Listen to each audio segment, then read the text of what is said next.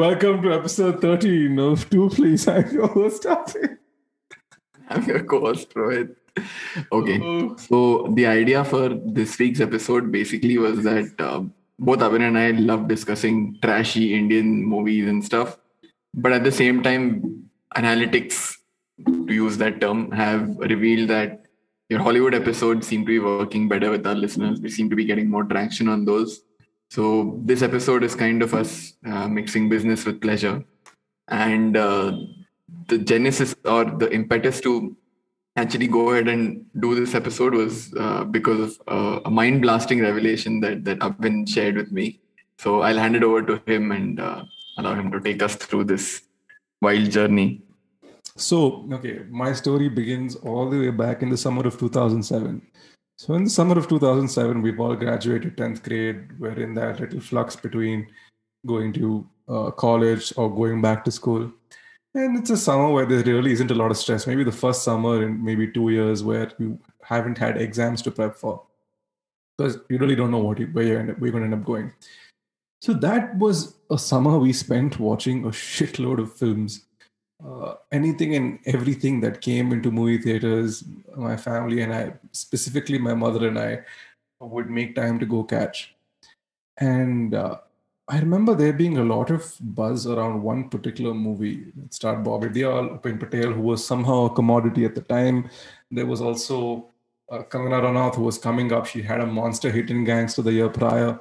And of course, there was Sarina Jaitley, who was in just about anything and everything during that time. And it was a movie called Shakalaka Boom Boom. With nothing to do with the television series. I mean, you're making this sound a lot better than it was. You're giving way too much credit to Sarina Jaitley and Upin Patel, I feel. But please continue. No, it's not like I was giving them credit. It's just that they were in pretty much everything you could possibly consume at that point. Like, I'm sure they were on cereal boxes. I'm sure they were on like Coca-Cola bottles. It was just a thing. In that sense. Okay. As well as media. So like, see what I did there, media and physical consumption. But okay. So there was a lot of buzz around that film. It was directed by Sunil / Dharmesh Darshan. I don't know if both of them direct or one of them directs and one of them produces, but by one of the Darshans, and it also featured a score by, once again, a flavor of the season, Himesh Reshamya, a song that would stick in the minds of people for years to come. Don't sing it. I will refuse to, in the risk of getting copyrighted. We're not going to get copyrighted for it, but I will refuse to sing it. Yeah. And then we happened to go watch the film, and let's be honest, it screamed flop from the very beginning. It screamed bad from the very beginning. Watched it in theaters. In theaters. You paid hard-earned money to go watch Shakalaka Boom Boom, a movie called Shakalaka Boom Boom, in theaters. In theaters, which is one of the reasons why the industry was what it was. As a matter of fact, that very year, or was it the year after? That very year, we also paid money to watch Drona, but 2007 was a fun year. But okay, I can just see speechless, but okay. In gold class, but okay, never mind. There was we ended up watching this film, and halfway through the movie, I turned to my mother and said, "Ma, why are we here? What is the point in bringing me for this movie?" And the film is told through somewhat of like almost like a flashback-esque sequence. It's Bobby Deol's character, AJ, Ayan Joshi or something he's called, retelling something he has done to his psychologist, played by Govind Namdev. And the film keeps cutting between the flashback and the present. And as this guy is talking, telling him, is divulging his feelings about what happened. It's supposed to be extremely serious the way it's being portrayed. In fact, but as a matter of fact, it comes across as really corny. There is one sequence where the camera is Speaking of which, doesn't Bobby Deol have cornrows in the movie? He does, yeah. He does have cornrows. And that's why, that was his movie's selling point. He has cornrows. I was trying to figure out what it was called. And then, yeah. And then, so there's literally a shot where Bobby Deol is opening his heart out and the camera is panning away from him and you see Govind Namdev's face floating in the darkness. It is. Why is it in the darkness? As in, like, he's behind him, but he's covered completely in darkness, and it's just their faces. It looks so funny. It just looks like two floating heads having a conversation. I I'm just get, digesting all this. but anyway, all of that is just irrelevant, because a couple of years later, or maybe just that very year, I realized it was a remake of a 1980s film called Amadeus, or Amadeus, depends on how you pronounce it. Is it Amadeus? Amadeus. Amadeus, I think. Uh, Amadeus. Amadeus, right? Yeah, so, Yeah. and which of course is a remake of the play by Peter Schaefer.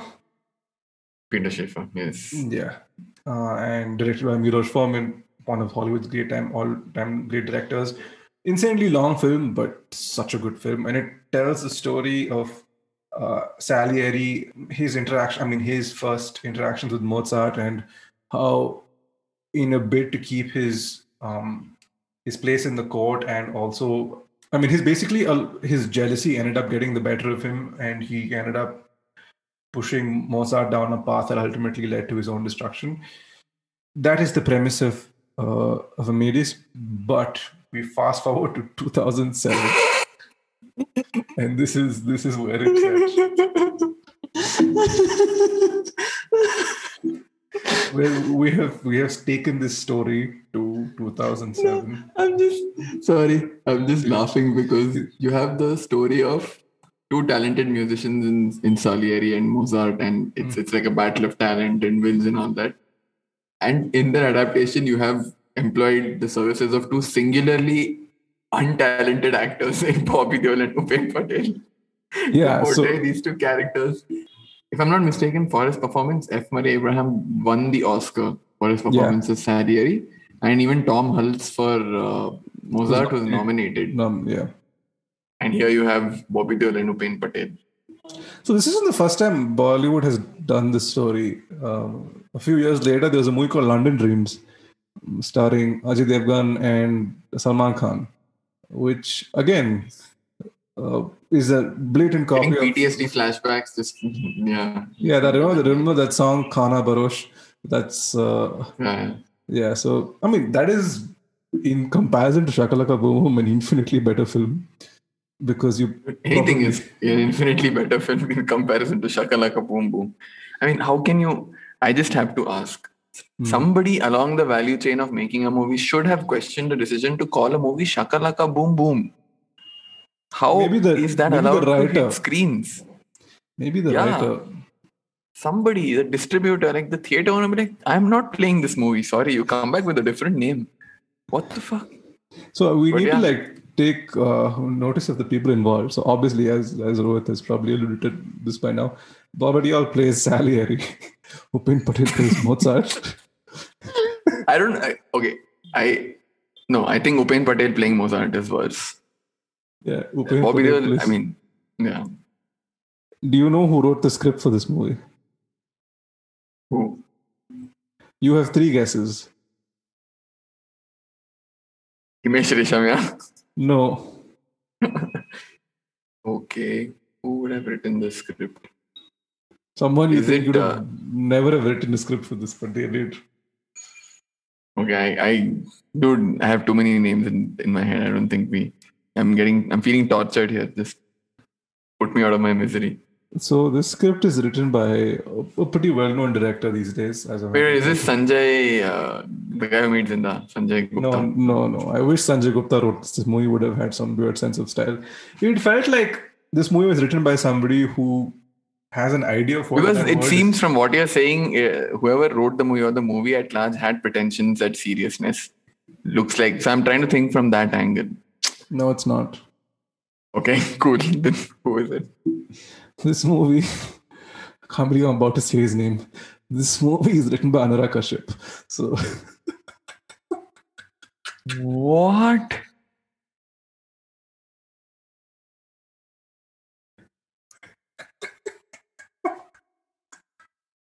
Which goes to show that no matter how good you are, you always have, no matter how many bad days you have, you just have to keep pushing and you will ultimately get to where you have to be. I've lost my appetite. So if you notice, they kind of make a joke about this in Luck by Chance, I'd like to say, where he's a script writer in Luck by Chance, and they offer him and Sanjay Kapoor's character gives him a DVD saying, "Isko dekho," and then write a script based on this movie. Wow. The irony of Sanjay Kapoor giving anyone advice, but okay. It's just poor Sanjay Kapoor, dude. Okay, I should we reconvene after an hour or so? I need time to like reconcile with this fact. If you want but okay. I feel like I'm pushing you towards watching this movie the more I talk about it. No. Okay. Oh, but dude, there is like if Anurag Kashyap himself came home and told me to watch the movie, I wouldn't. So I don't know how this worked, but it worked. So I think they are music composers based out of South Africa, and he is currently just so they could shoot shit in South Africa. South Africa was big at the time. Sun City and stuff, I remember. A lot of movies went there. No Entry went there.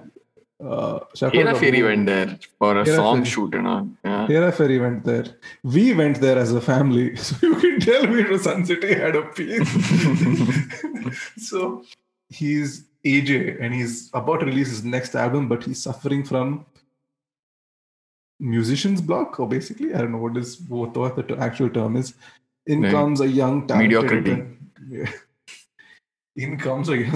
Upin Patel who blows his socks off, and then then AJ realizes all his like musical writing is useless compared to what this guy can conjure up, and then he decides to take him under his wing, and then he takes him down a path of debauchery, which ultimately leads to self-destruction. But there is a redemption arc for Upin Patel, where he does not die.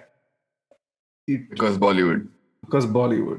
But he ends up in the hospital, and Kangana Ranaut, who is supposed to be his love interest, ends up going to a press conference where Bob Deol is doing a press conference for his new album, and she attempts to shoot him at this press conference.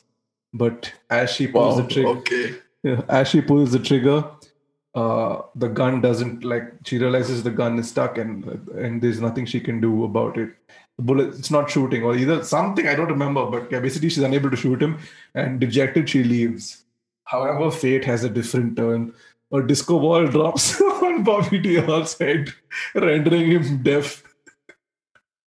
Wow, talk about a Deus Ex Machina in a movie inspired by Amadeus. No, this is the best part. It cuts to him in the hospital, and then he can't hear a word of what people are saying. And I thought, okay, now they're going to probably embrace the whole Beethoven aspect of it. He'll still compose music when he's deaf. That would be something to consider. But no, they realize his career is over, and the next shot of him is him walking through hell, getting eaten by gargoyles. Are you serious? This is in the movie. In the movie, he's like, no, and there are gargoyles flying above him. Was this Anurag Kashyap psychedelic phase or something? I have no idea, but it's innate. Oh my God. Okay, now this makes me want to watch the movie. It's on Prime. I'm just saying, dude, I would say load up on a shit ton of alcohol. Just wow. Way to fuck up my algorithm on Amazon Prime now. Let's do this. It's streaming for free. The music is insufferable but catchy. And it's also got, like I mentioned, right, a rather interesting cast who just look good and do nothing. So yeah, guys, this was the whole side conversation Abhin and I were having, which tipped me into deciding let's do this episode.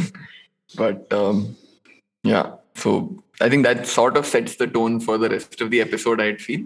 Pretty much. Not all of the Indian counterparts of the Hollywood movies are as trashy as this, but I think largely they are. So none of them have gargoyles from hell, I'll show you that. Yeah. I think we shot our load early. And once you start the episode with gargoyles eating you in hell, there's very little left for you to do. Yeah. But yeah, let me start with my first one then. Okay. On similar lines, the first movie I want to talk about is probably one of the better Indian, let's call it adaptations in quotes, one of the better Indian adaptations of a Hollywood movie in comparison to what's out there, I would say. So this is 2002's Kaante, directed by Sanjay Gupta, with a plethora of overly masculine stars who are stand-ins for all of the movies, all of the guys in Quentin Tarantino's Reservoir Dogs. I Okay, think so there's 6 of them, right? I'm gonna take a guess because I haven't seen Kant in a very long time. Let me try and see who the cast members are. So there's Sanjay Dutt, Right. Of course. Amitabh Bachchan, Right. there's Lucky Ali, Yes. there is Mahesh Manjrekar. Wow, you got one of the two I thought you would have missed. There's Mahesh Manjrekar. Yes, there's two more. Sunil Shetty. One I think you'll definitely miss. Yeah, Sunil Shetty. The last one is probably the hardest. Like until I read about the movie again today, I had forgotten about this guy's existence. I don't know. No, Kumar Gaurav. I mean, that's really hard to get. That would have been really hard. I mean, who the fuck is casting Kumar Gaurav, dude? Like, why? So yeah, those are the 6 guys who play which in the Reservoir Dogs are the 6 color, whatever, Mr. Pink and Mr. Black and stuff. Here they have names. The plot is pretty much the same. It's a bank heist, and the movie starts right after the heist, and then these guys, similar to Reservoir Dogs, are in a warehouse, sort of desolate location, and then things start to unravel and everyone starts suspecting everyone. And then obviously this is interjected with flashbacks of whatever prior interactions they've had, and or them talking about their own lives, or flashbacks into the characters' lives on their own. It's not bad. In fact, I remember when it had come out in 2002. You also might remember this. I was in Dubai then, but there was a lot of buzz around the movie, and people were like, wow, this actually is an entertaining. It's not an insult to the movie. It's adapted. Yeah. In fact, like Abin, like you had said, it's probably the only again, I'm calling it adaptation. The only adaptation of Tarantino which he says he likes. There are two. There's a Hong Kong film. The name escapes me. There are 2 that he screens. Even the 25th anniversary screening of Reservoir Dogs, Kante and that film was shown immediately after. So he says a bunch of Indians come to New York and rob a US bank, or like I don't know where they rob a bank, but they rob a bank in the US, and that itself was just like unbelievable for him. And then he said he fleshed out each character had a fleshed out backstory, or at least a few of them had fleshed out backstories. And that's something he had never thought of. Which Reservoir Dogs doesn't really have. Yeah, it doesn't. Yeah. I mean, I think that's part of the appeal. You don't want to know less is more. But obviously, less is more never works in Bollywood. So everyone needs to have a. I mean, is it Mahesh Manjrekar who nicknames his penis Popat? There's that whole. Yeah, so I remember that there's this whole set of jokes in air quotes in the movie about Mahesh Manjrekar nicknaming his penis Popat, and that there's stuff like that which you're like, why even why add this into the movie? But other than all of those things apart, I still feel it was a decent adaptation. I vaguely remember watching the movie. I had fun with it, but yeah, I mean, obviously when you compare it to the original. Like I said, I personally am also a fan of less is more. You kind of fill up the blanks with your own imagination, which at least makes the story a lot more richer for me.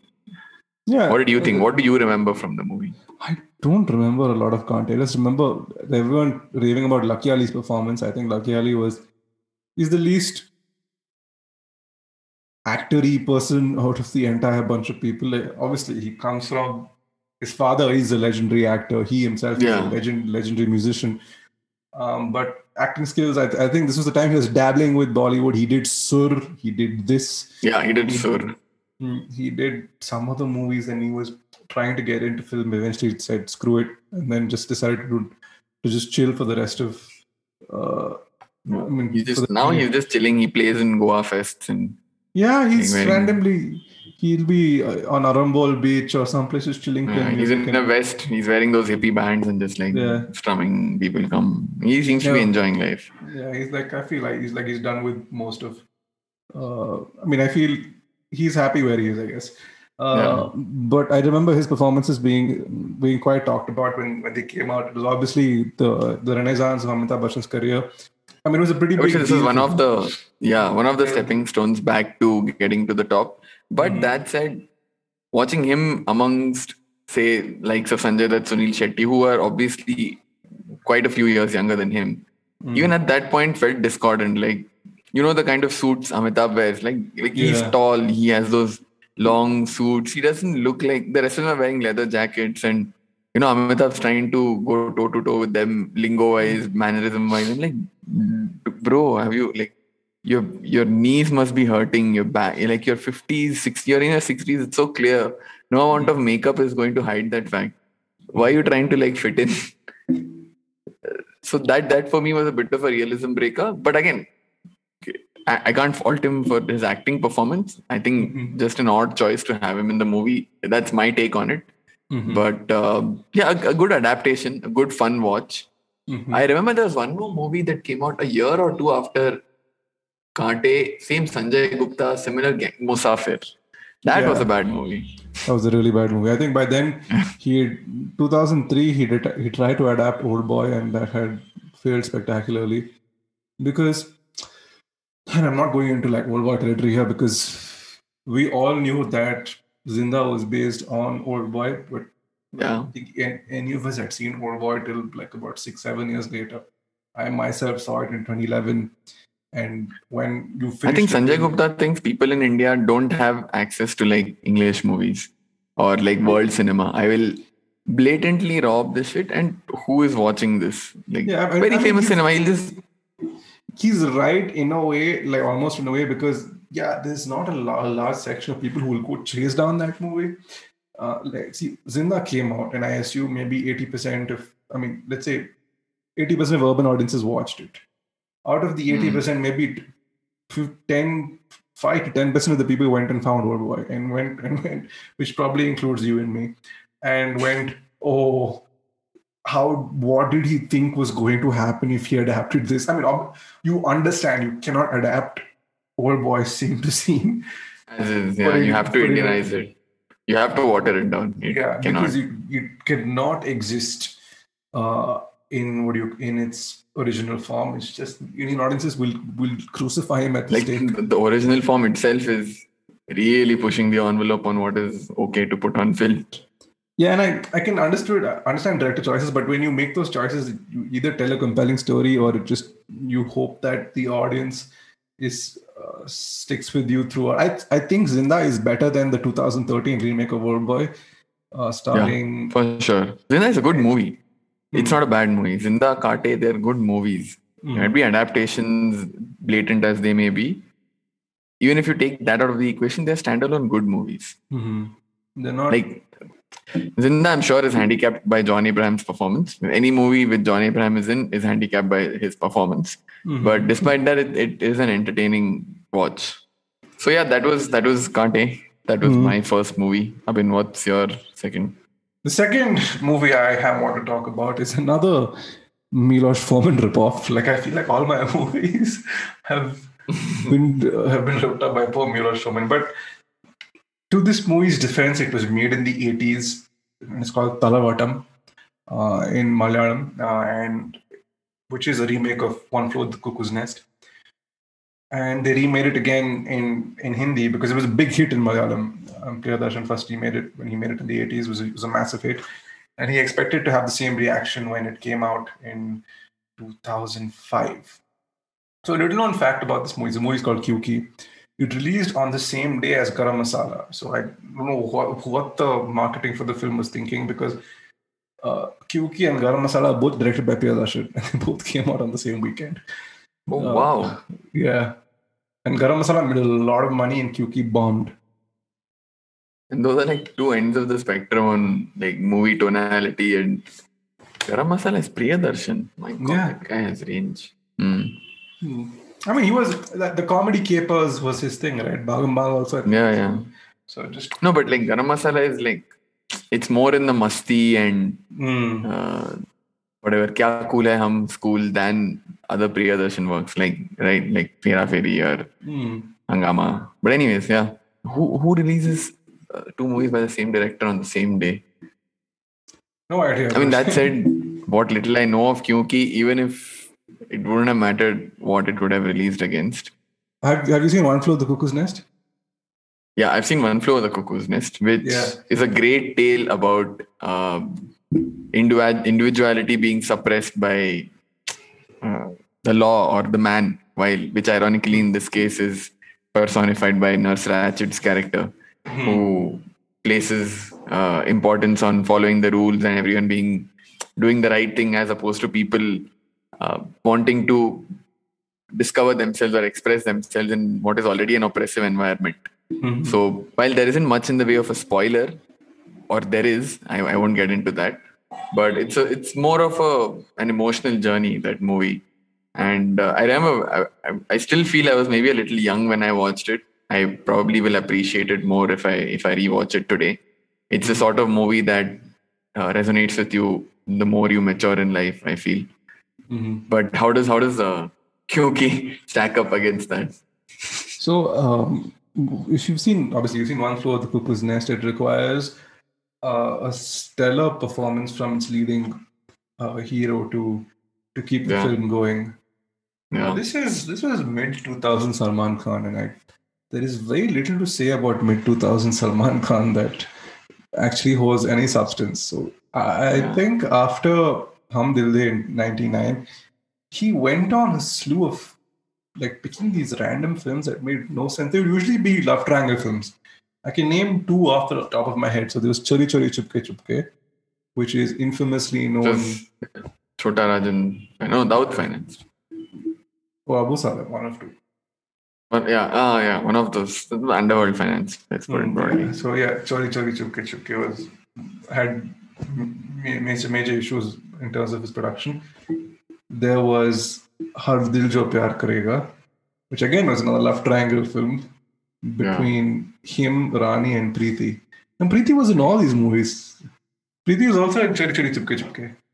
Yeah, I don't think she had a choice. Doesn't look like she did. Yeah, she still had a career after that. I mean, a pretty stellar career, I would say. Yeah. I think Tere Naam was one. I remember when Tere Naam was a hit, there was a lot of talk like, oh, finally, like Salman has had a hit. Salman is back. And obviously that hairstyle got into the cultural zeitgeist. And that hairstyle of his, why it was so completely unnecessary. But anyways, like you were saying, he had Lucky, No Time for Love, in the middle of all of this, where I think so there was the infamous breakup with Aishwarya Rai that happened, and then he cast somebody, this little actress called Sneha Ulal, and who was just there because she was great and not because she looked like Aishwarya Rai. Let's just keep that extremely clear. What a terrific actress. Yeah. But poor thing, dude. I mean, she got dragged into a situation that was entirely not of her making. And I think the movie did reasonably well. It was produced by him. One of the few films to be produced by him. He ended up, but it kind of was being swept away by just like this current of really mediocre films. And Kyunki was one amongst the many because he plays Jack Nicholson's character in the film. And Nurse Ratchet is replaced by Om Puri, who plays the head doctor of the asylum that he's being admitted into. And his thing is, as you put it, Nurse Ratchet is a metaphor for the government trying to keep everybody in line and service the greater good, while Jack Nicholson's character is more about finding oneself and learning how to truly express yourself. But that's just not how it is in this film. The film, Om Puri's character is more about how patients need to be treated with utmost, just generally very coldly, and also not as human beings. And they really double down on the gray side of basically on the negative side of him, and which leads little to no character development at all whatsoever. And then the angle that they introduce in this one, it's now that I was reading up on One Flew today, and it's the reason why he's in the asylum is kind of messed up. Was pretty messed up because he's in there for statutory rape.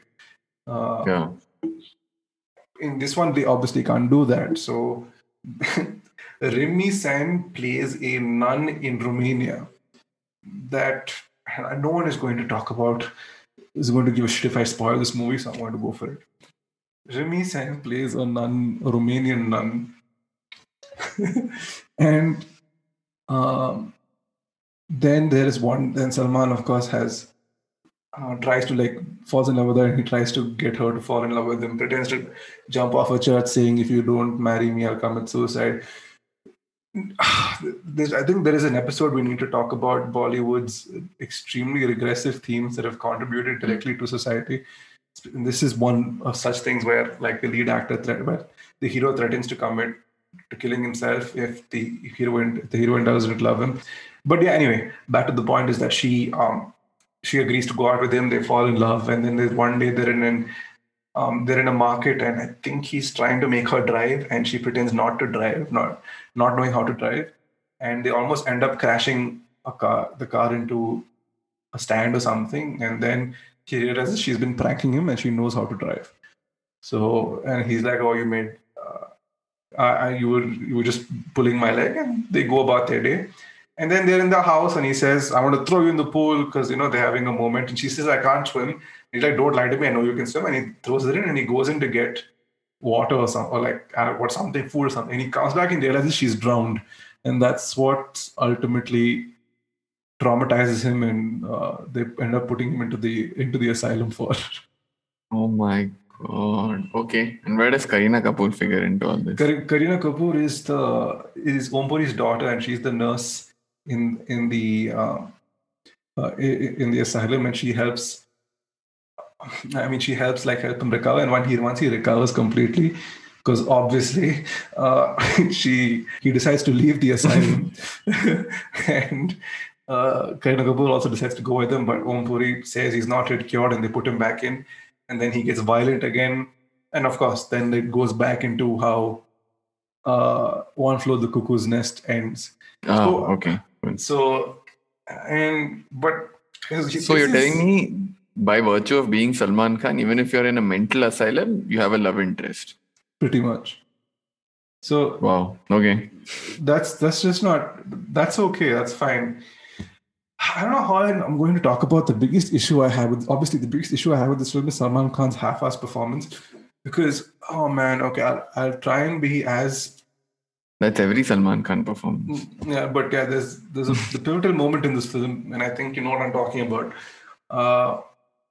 Like the pivotal moment in One Flew the Cuckoo's Nest as well is a particular scene where, let's say, Jackie Shroff's character is interacting with Salman Khan's character, and he's holding Salman Khan and talking to him.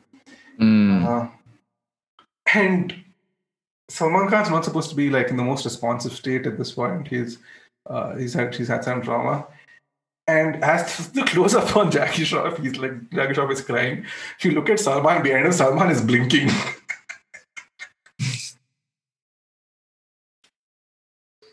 Sorry, I'm laughing, but at the same time, you reminded me of the scene in the original, and I'm just getting chills. Oof. Yeah, that movie was hard. Jackie Shroff is crying, and my mother's like, "Yes, Salman Khan blinking his eyes." Salman is just going, Yeah, Salman Khan can't act. I think that's an established fact. So. He can cry well. He's a good crier. No, he can't. No, he can't. I think he can cry well. He's a better crier than any of the other two. What? No. Salman, no. Who's the other? Any acting department, if you're comparing with the Khans, Amir Khan is going to be head and shoulders above the other two. I wouldn't say Amir Khan was a good actor in the 2000s. Now, would you? Now I'm saying now, but last time. Now Salman Khan has stopped giving a shit to it. There is a real interesting clip on the AIB podcast, now defunct AIB podcast, where they're interviewing Nawazuddin Siddiqui, and he talks about working with Shah Rukh Khan, and he says working with Shah Rukh Khan is like working with an actor. I felt like I'm working with an actor because he comes from theatre and he wants to get the best shot possible, and he's attempting to do all of that. Working with Bhai, Bhai एक shot करेगा, दोबारा नहीं करेगा. एक take. भाई के साथ काम करना easy है. एक टेक करेगा, or my वापस जाएगा. That's what he says. So My God. and yeah, so it was. I remember being very moved by the crux of the story, and I thought how original this is. Went home and researched it, figured out, oh, this too is a remake of a remake, which is not very good. Yeah, very very bad But movie. on the subject of Salman Khan and illnesses, this is one of my honorable mentions for today's episode. I didn't want to elaborate on this much, so quick mention. Have you watched Fir Milenge by Revati? It's a 2004 movie starring Shilpa Shetty Yeah, and Salman so Khan and, if I'm not mistaken, Abhishek Bachchan. Yeah. So it's a ripoff of Philadelphia, with the whole idea being how AIDS patients are discriminated against in the workplace and how this one discriminated person tries to fight back. In the original, obviously, it's Tom Hanks, and there's the whole angle of the gay relationship that he has. Obviously, I don't think in 2004 even somebody as progressive as Revati could have pulled it had, off. Yeah. yeah, could have pulled it off, and just didn't make business sense if you wanted your movie to make money in India. So in this case, it's very strange. They show Shilpa Shetty and Salman Khan being high school or college sweethearts who meet at a reunion many years later and have an intimate night or whatever. And Salman Khan just gives her AIDS and bounces. Like that happens, and he's not in the movie until the end. I think towards the end he's there in a scene, but that's all he does. His purpose in the movie Wait, is to give Shilpa Shetty AIDS and bounce. And at this point I'm just like, you know what, Salman Khan giving people AIDS, the jokes just write themselves. does he die of AIDS in this movie? I haven't Yeah, he seen. does, that's the only other scene he comes back in the movie for is to die.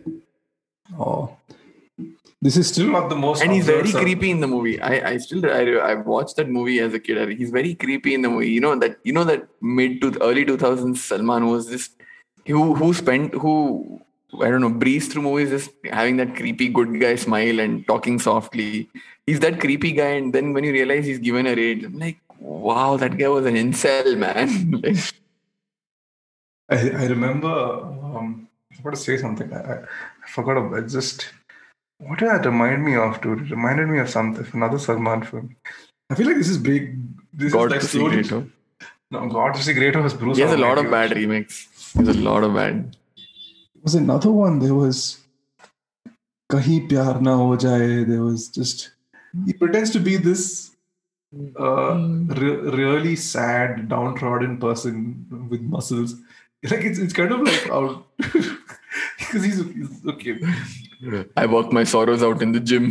Yeah, so he's a I'm good-looking bench guy. pressing my Okay, depression. he's a good-looking guy. It's just that it's sometimes hard for us to buy that he's so emotionally uh like distraught because Yeah.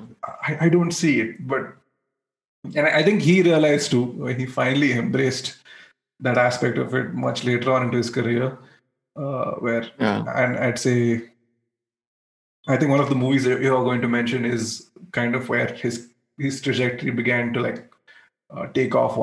Which you're going to mention. It's not in my list. Partner?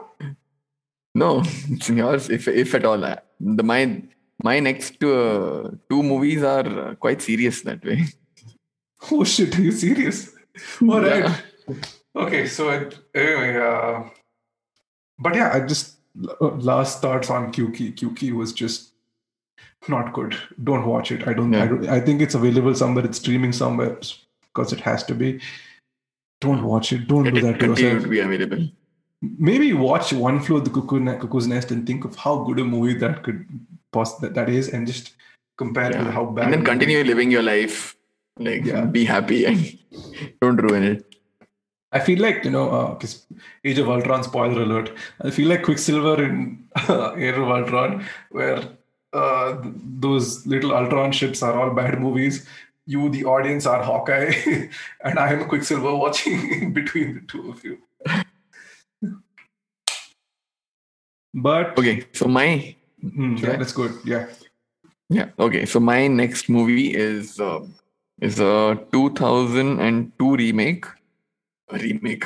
It's a 2002 ripoff of a 1996 American thriller. The movie I'm talking about is Divangi, and the movie that it ripped off was 96's Primal Fear.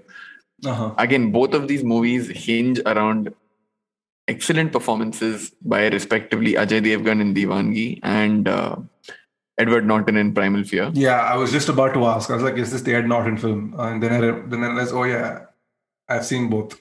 Yeah. This is the movie that Ed Norton got nominated for, I think, as Best Supporting Actor. One of his earlier works, and I think the movie that really brought him into the limelight as a serious actor's actor. So I watched Divangi first, and I remember being blown away by the movie because Ajay Devgan, I mean, for all the shit that he's putting out of late in the last, say, 8 to 10 years, back then, at least in that movie, Ajay Devgan seriously displayed his acting chops. And again, I don't think it's as much of a spoiler alert. So the whole movie revolves around, both of these movies revolve around the main character committing an act of crime. The reasons for them, obviously, in the Indian version are a lot more Indianized because the Primal Fear deals with a lot of sexual abuse by priests, Catholic priests, and stuff like that. So obviously, you can't have that shown on Indian screen. So here it's some stupid love story or whatever. So the act is committed because of some love angle. But it revolves, again, like I said, that there's the central character claims that they have a personality issue. I won't get into too many details, and you really need to nail how you portray that on screen. And Ajay Devgan with the whole stutter and playing the nice guy, but also somebody who is capable of committing that criminal act is he's pulled it off brilliantly. And in both movies, there is one scene, and people who have watched either of those movies know what I'm talking about. There is one scene which really flips it all on its head, and if the actor cannot pull that scene off, the movie doesn't really work. And I think obviously in Primal Fear, not Edward Norton does that. Even in Divangi, Ajay Devgan just has knocked it out of the park in terms of his performance. Rest of them, Urmila Matondkar is in the movie, Akshay Khanna is in the movie. Nobody else really showed up. I mean, or maybe in comparison to Ajay Devgan, everyone else failed in comparison, I feel. So, did you watch the movie? Do you remember watching? I've seen Primal Fear. I saw it on HBO way back in the day. I think I remember Divangi because a lot of is the scene you're referring to does it take place in a jail cell? Yes. Yeah, right? That's the pivotal scene. That's the pivotal scene you're talking about, right? Yeah, so that's definitely the movie I was thinking of as well. I don't remember much from Divangi, dude. If I'm being honest with you, I remember a lot of Primal Fear because I remember Richard Gere, I remember Edward Norton's character, and I think Ed Norton. This was the same year as Fight Club. Was it the year before? 96. Fight Club was 99. Yeah, okay, so 3 years before Fight Club. Okay, so basically, Ed Norton he plays a fairly young guy in this film, right? Yeah, this was like his Gilbert Grape. Yeah, basically. So I remember again not much on Divangi, but definitely Primal Fear, one of the better films. And if adapted well, maybe if I go back and see Rushes of Divangi, I'll be able to relate. I'll be able to like connect the dots a little more because I'll be like, oh yeah, fine, this is a movie I've seen. This is something I totally relate. Ajay Devgan is in my opinion a pretty talented actor. He can pull off some interesting roles. It's just that I think generally with most Bollywood heroes who've come to a point in their careers where they realize that the mass audiences that follow them for who they are don't really give a shit about in-depth characters and I don't blame them, right? If even if you and I were given the choice wherein you get to work less and earn more, I'll be like, I'd be an idiot to give that up. Exactly. So which is why you see Ajay Devgan do the shit he does. Tanhaji or what is then Shivai. Tanhaji, oh my god. I haven't seen any of those films. I haven't seen an Ajay Devgan movie in easily 8 years. Yeah. I think Tanhaji was the only movie I've seen in the last 5-6 years. He's somehow box office proof because Himmatwala was, I think, would have killed careers, but he survived. Yeah. I don't know. Yeah, he's. I mean, he doesn't particularly have any charm either. I don't know what makes Ajay Devgan work. I think ever since his debut with Full Full Karte was his debut, right? Yeah. The whole legs across bikes, legs standing across on two bikes. bikes. Yeah. I think there was a boost that was given to his career by Rohit Shetty that in 2006 or 7 where Yeah. Golmaal. I think he was floundering around that point, and then he got onto the Golmaal train, and then never looked back. But yeah, I think Singham. We watched Singham. What are you saying? Yeah, of course.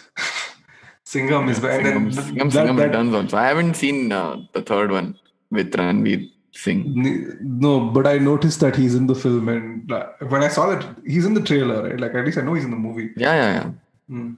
Shit, I forgot the name of the movie also. Simba. Right. I haven't seen that. No interest. Yeah, no real. There's supposed to be one more after that, Suryavanshi, with Akshay Kumar and Ajay Devgan and Ranveer Singh. I'm just like, okay, this is like Rohit Shetty, Cinematic not universe. comic universe, but yeah, cinematic universe. RSCU. And I figured they were going to do something like so. I don't know. Like when I saw the trailer for Simba, I was like, okay, they're doing the same aggressive nonsense. And in the end, when he says "Ara," and then then the jeep comes crashing through the door, starts spinning. I was like, bro, fuck, I am going for this first show. See how they will step out of a moving car. Oh fuck, yes, you have my money. Yeah. I haven't seen it. Slapping physics in the face. Oh, you know what? Speaking of slapping physics in the face, I watched Dilwale, which was one of those Shah Rukh and Kajol's reunion film, right? After My Name Is Khan. Right. Oh, speaking of bad remakes, that's something we should talk about. Because My Name Is Khan is basically Forrest Gump, right? If you think about it, it's. I mean, not really. It's more about Islamophobia, no? It's not. I don't think. Dude, any movie with a mentally challenged person is not Forrest Gump. I think that's. But he's making like a journey through all of America, and then he goes to find Mama Jenny, and. I mean, he already has a kid and stuff. Isn't he in the? Isn't he in? Doesn't he end up in Louisiana? I don't recall watching. I remember watching it once. I was like, yeah, Shah Rukh Khan is hamming it up again. What's new? Okay. But yeah. So Dilwale, right, happens, and Dilwale is a scene where both Shah Rukh and Kajol are in spinning cars, and they're staring at each other, and the cars are moving and like spinning in unison. And then I watched Mission Impossible 2 recently, and I said, "Oh, this is where." Oh yeah, Thandie Newton and Oh my god, this is where it's from. Interesting. So yeah, that was my second movie. But I would urge people to watch if you ever find yourself without a plan on any weekend or even a weekday evening. You have this movie is ridiculously long. It's almost 3 hours. Okay, if you have 3 hours to kill and you have absolutely nothing else to do, I would recommend giving Diwangi a spin. It's a pretty enjoyable watch, mainly for Ajay Devgan. Okay, so the next film I kind of want to talk about is a remake of a remake. Is 2008's Gajni. Remakes all the way down. Yeah, this Gajni, which is a remake of Murugadas's 2005 release Gajni, which is a remake of 2002's Memento. I think, yeah. Yeah. Now, if you've seen Memento, and I feel like I was sold a lie because I watched Gajni first and then I went and watched Memento. Memento is nothing like Gajni. Yeah. This is like you're saying, I want burger. We have burgers at home. Yeah. It's that meme in a remake form. It's just because Memento is a bit of a slow burn, right? It's just this guy piecing together his life before he forgets his memory in the next 15 minutes. And he keeps taking photos of everything, and he says, "Don't trust this guy." And there's a guy helping him, and he's like, "Oh, sure, this guy seems untrustworthy. And where is my wife? My wife was killed." They take the concept of short-term memory loss place it in Gajni, where there's a rich businessman who falls afoul of two gangsters and who end up killing his wife and like brain damage him in the process. So, which is why every 15 minutes, which is why he starts to like tattoo stuff onto himself in order to remember what's happening to him. So the movie in Tamil was written by it had Surya, and I'm not sure who the leads were. Asin was in both. Asin was in both. I think. Yes. Yeah, it was Surya. So the Tamil film had Surya, Asin, and Nayantara, and the Hindi remake had Amir Khan, Jia Khan, and Asin as well, right? So, and Asin plays the same character in both. Yeah. No real range there, but once again, I feel like that film, as successful as it was really fucking loud. Every time someone's head gets hit, there's a big fat clang, and a lot was made about Amir Khan's abs before this movie, because 2007, 2008, all once Shah Rukh Khan. Everyone was getting abs, yeah. Yeah. For Darde Disco, and yeah. Amir Khan was like, I'll one up you. I have 8-pack. Yes.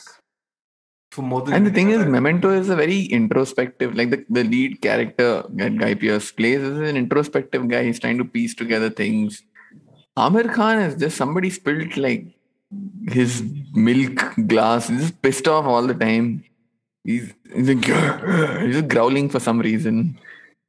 It's a revenge tale, right? I think they kind of took the plot of like, okay, I said this worked in Memento. Audience is not going to give a shit. They're going to be like so confused as to whose wife is who. Yeah. Forget it. I think in Memento, the concept was at the heart of it, which again, being Nolan, emotions don't play into the centerpiece of his movies. But I still think Memento is more of an emotional movie than. It is. I'm just saying the concept is at the core of it. The emotion isn't played up as much here. Here it's like you said, you have to Indianize it. You have to give it an emotional. You have to give people an emotional thread to kind of follow throughout the movie to its conclusion, and that not only does it cheapen the concept because they've not executed it as well as Memento, but also at the same time that emotional thread is so one note, and like you said, it's loud and its execution is so loud and jarring. You just leaves you with a bad taste in the mouth, I feel. It's a bit of excess, really. And I had this problem with another movie where I just wanted the film to get over because I'd seen enough. And I'm okay, you've established the character, you've established the whole revenge aspect. You've established as to how far he can go to take his revenge. And I'm fine, just end it here. So this, and I'd say 2016's Agnipath. Oh my God. Both films, Agnipath is just torture porn towards the end. I'm like, dude, just end it. Why are we here? Why are we still here? Why am I seeing Hrithik Roshan dragged through the mud? His legs are broken. His hand is broken. This is not something I want to see. Like, it's fine. I've seen these people suffer enough. And I feel Gajni also does the same thing. Spectacle cinema in the worst possible way. Yeah, even the original also was, I mean, it's pretty much a scene-to-scene remake of the original. But the original, even the original has Amitabh Bachchan with coal under his eyes. It's a very weird aesthetic. The entire movie has a very weird aesthetic. Who plays Sanjay Dutt's character in that movie? Oh shit, I forgot. I can't recall. Mithun is in that movie. I don't know what Mithun is in that movie as. I think that can be said for all Mithun movies. In actually the poster, he's in the forefront of the poster, which is strange. Yeah. But yeah, I think that's me on Gajni, dude. I just feel Gajni is, maybe there's an audience for it because it made a lot of money. It did make a lot of money as early as 2008. No, I'm sure a lot was made of the movie, and obviously by this point, even if people had not seen Memento, maybe because of the Batman movies and stuff, Nolan was a fairly known name even in urban India. And when you say it's an adaptation or it's a remake of a Nolan concept, that in itself I feel has quite a bit of draw, at least for your urban audiences who will check it out once in theaters. You've duped them into coming to the theater. After that, it doesn't matter if your movie is shit. So, like you already. It's what Dr. Ray said, right? Or was it Ice Cube when they saw people burning records straight out of Compton outside the store. Yeah. And then he said, it's okay, they already bought them, it's fine. Yeah, exactly. So, but yeah, that's me on Gajini. What do you have up next? So the last film that I want to talk about is a legit good film. This is not an adaptation it's not a ripoff in the strictest sense. It takes maybe two key elements from the main story and it makes them its own. Like I said, it's a great movie in its own right. I'm talking about 2007's Manorama 6 Feet Under by Navdeep Saini, if I remember the director's name correctly. It has a pretty decent star cast. It has Abhay Deol, Gul Panag. It has Sarika in a very enigmatic role. It has Kulbhushan Kharbanda, Raima Sen. It also has Nawazuddin in a small role. So it has a cast of people with acting pedigree. So it's a the movie means business. It's not here to just muck around and stuff. That said, at the heart of it is a black comedy. At least the first half of the movie has comedic elements in the story, so it feels more like a black comedy. Gradually, obviously, it descends into very sordid storylines, and the movie, obviously, that it is an homage to or is an adaptation or a reference to is 1972's Chinatown by Roman Polanski. Again, I would say one of my favorite movies. And I just again, finished Jack watching it Nicholson. today morning. Did you? How mind-fucked are you? I'm okay. I kind of expected it a little bit. And the thing is, that sort of concept or that sort of twist.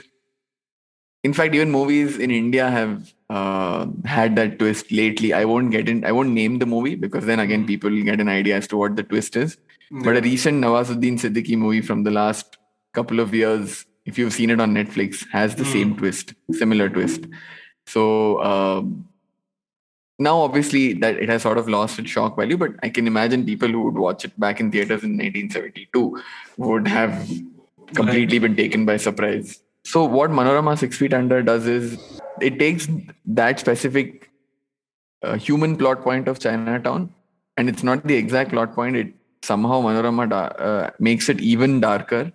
And props to Navdeep Saini for taking that route. It's not very often that you see Bollywood movies taking an American concept and saying, you know what, this is not dark enough. Let's push the envelope further and somehow make it work. Manorama 6 Feet Under 100% does that. And the other dynamic being there is an angle of water politics and environmental manipulation in Chinatown, which also is something that is present in Manorama because the movie is set in Rajasthan.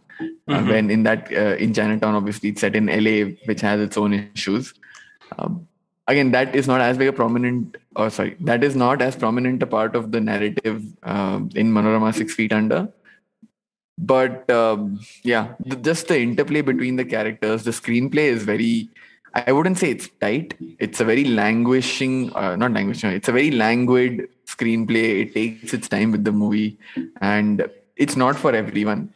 I myself had to watch it in 3 parts because it wears you down. It's a little boring. It's a slow burn.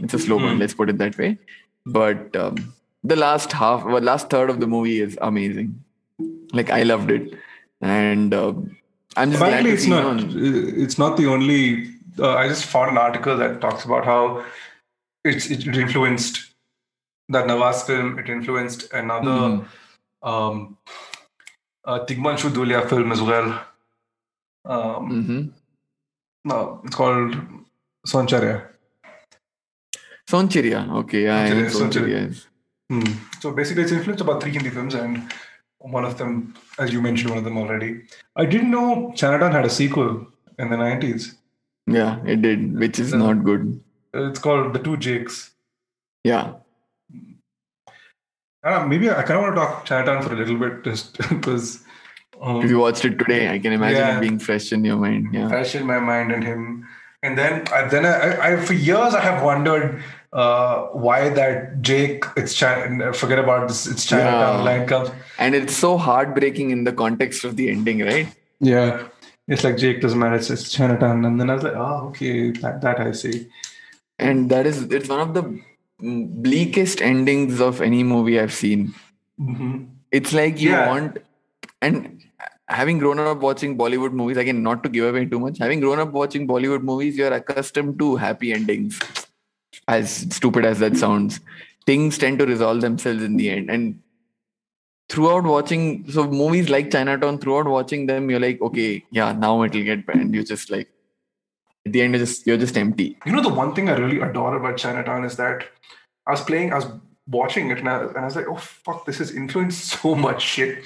Yeah. I don't know if you've played this 2011 game called LA Noir, and it is thematically Chinatown. Like, if they could not have lifted more from Chinatown without having like blatantly called it Chinatown. It's set in LA. It's set in like late 30s/40s. Very similar themes. The lead character wears a beige suit with a top hat, which is not a top hat. I don't know what kind of hat that is. He's introduced to this lady. There are three separate cases in that, and one of them is very similar to expanding the city, so to speak, without diverging into details. And of course, there's also the Black Tyler murders, which it tackles, famously unsolved. But the movie that Chinatown very clearly influenced, obviously, is 2011's Rango. Really? Have you watched Rango? Dude, Rango is completely Chinatown. It's about water shortage in the town. Oh, yeah. And the old turtle guy is sitting in a wheelchair. He has that same gruff, authoritarian Oh, that's way nice. of speaking, which I never... is exactly John Huston. Oh, wow. That's John Huston. Rango is, that's John Huston in Chinatown. I thought that was Max von Sydow, because I just... No, it's John Huston. Max von Sydow would have been young then. Yeah, fairly. No, it was 20 years after Seven Seal, I'd like to say. Was it 10 years after Seven Seal? I don't know, man. 15 years. Seven Seal is 57. This is 72. 72, huh? Oh, that's John Huston. John Huston. So Rango is pretty much Chinatown, except for the other part of the movie. And there's Bill the Rattlesnake. And all of that. Bill Nye as Rattlesnake. Rattlesnake, huh?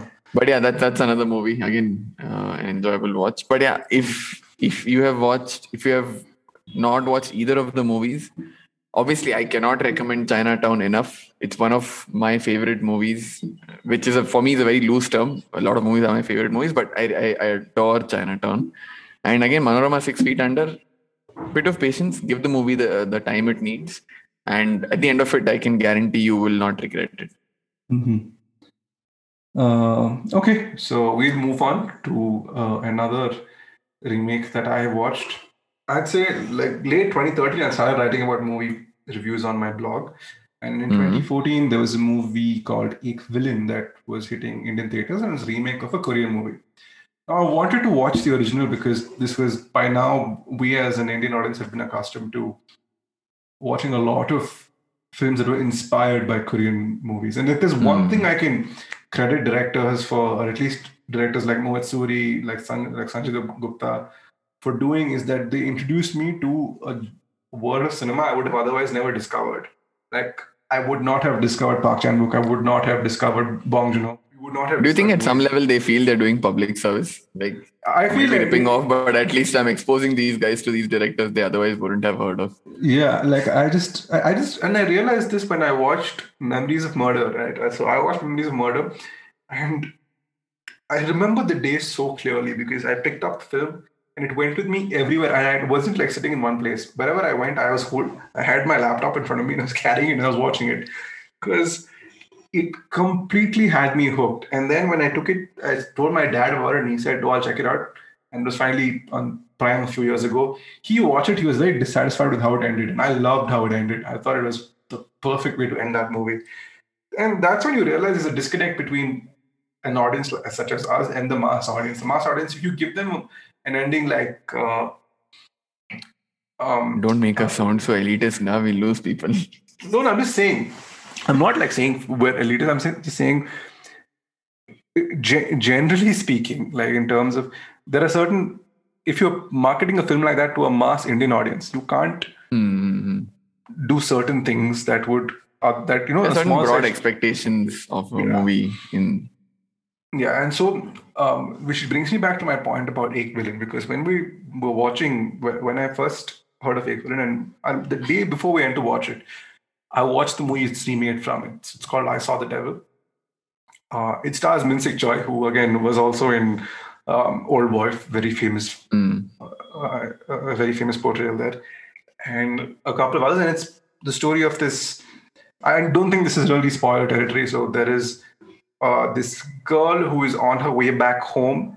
It's pouring rain, has car trouble, stops and asks a passerby for help. And instead of helping her, the passerby kills her, chops her up, and throws her into the river.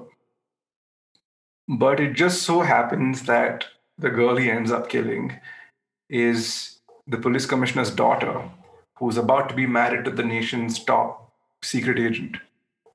So it destroys both their lives, like the father and the husband's lives. And the husband takes it upon himself to exact revenge on the guy, but to do it slowly, like to a point where where Minsik Choi's character is going to be begging for death. So he proceeds to torture him bit by bit, and it talks about the revenge aspect of the film, and the whole crux of this, the fact that revenge will ultimately turn you into the person you are trying to take revenge on, is very well explored. The movie is violent, it is fast, and it is weirdly philosophical in its own way. Ek Villain has none of that. Dude, now that you more, is Brahman Raga also? I Saw the Devil. I don't know. I don't think so. I'll just quickly. Because Raman Raghav is also about Vicky Kaushik's character turning into, I mean, he's already an asshole, but while he's trying to chase this guy, he's also becoming more like him. Oh, that's generally the tale of revenge films. Even Badlapur does something similar. I feel Badlapur does. Badlapur, I think, is a fantastic movie, by the way. I just didn't realize, had no expectations from it. Completely blown away by how good it is. Badlapur, right? Yeah. They try and make Ritesh Deshmukh's character more sympathetic. And Ritesh Deshmukh plays Minsik Choi's character. Who is buying Ritesh Deshmukh as a serial killer or a mentally deranged person? You don't get it. Does he do a good job? No. It's not. Okay. That's kind of... Siddharth Malhotra also is like... I'm not really convinced by him, but I just feel... He's got the looks of a leading man. He's got the stature of a leading man. He does not have the acting skills of a leading man. The acting chops, yeah. It's just it's not there. I don't empathize with his characters. All his movies have annoyed me. Bar Bar Dekho specifically pissed the hell out of me.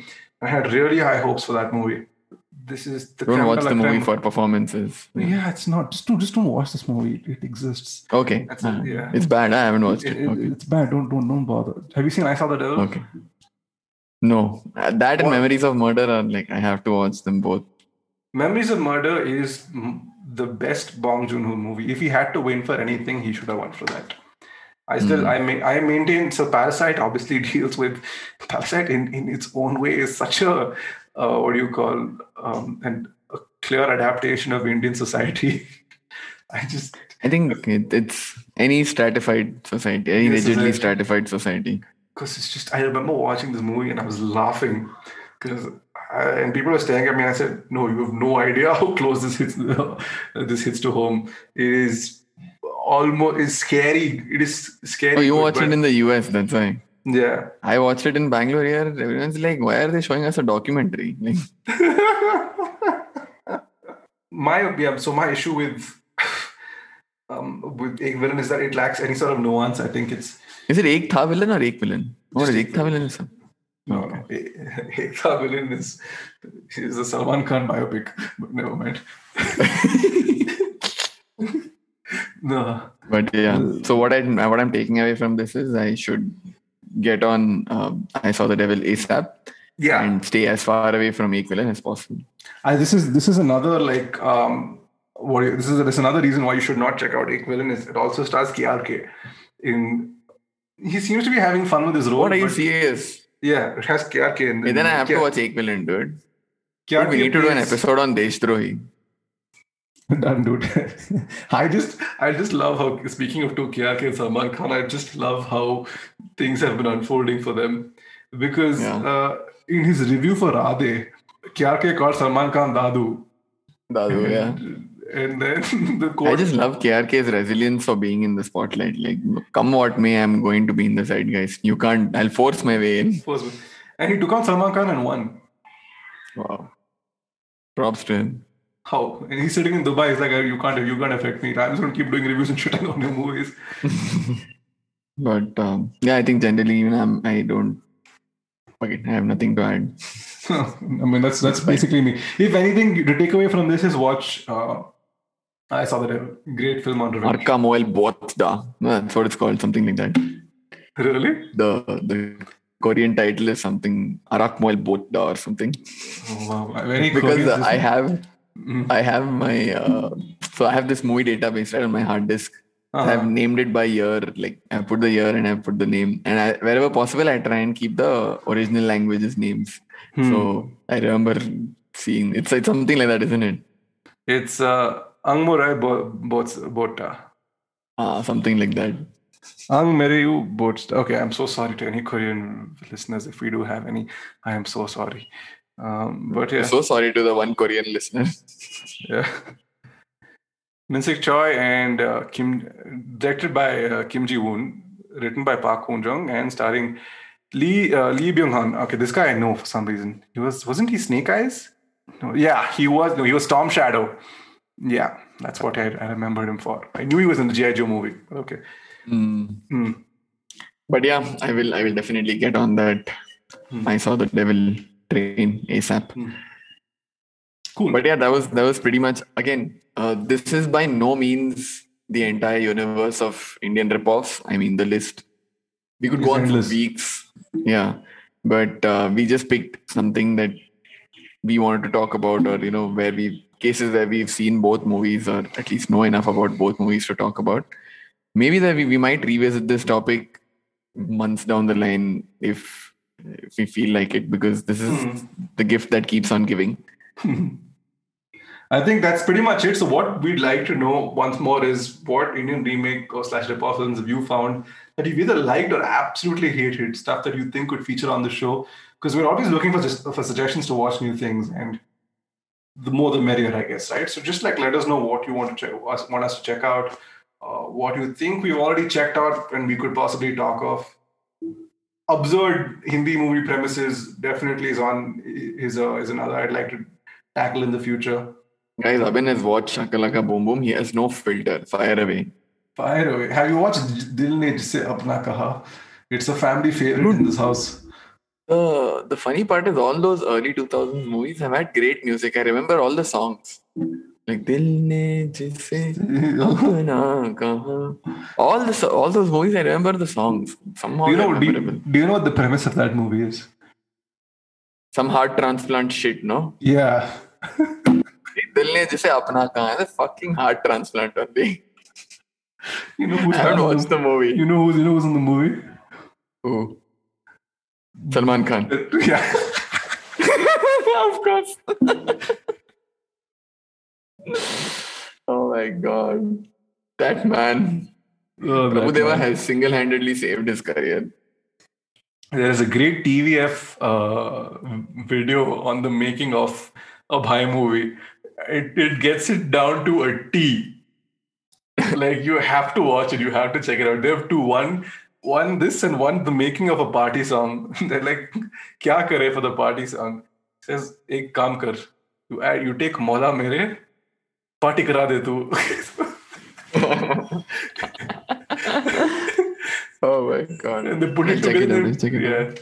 That's pretty hilarious. But anyway, that's it from us. Take care, everyone. Have a good one. Cool. So they opened their big mouths, and out came talk. Talk, talk.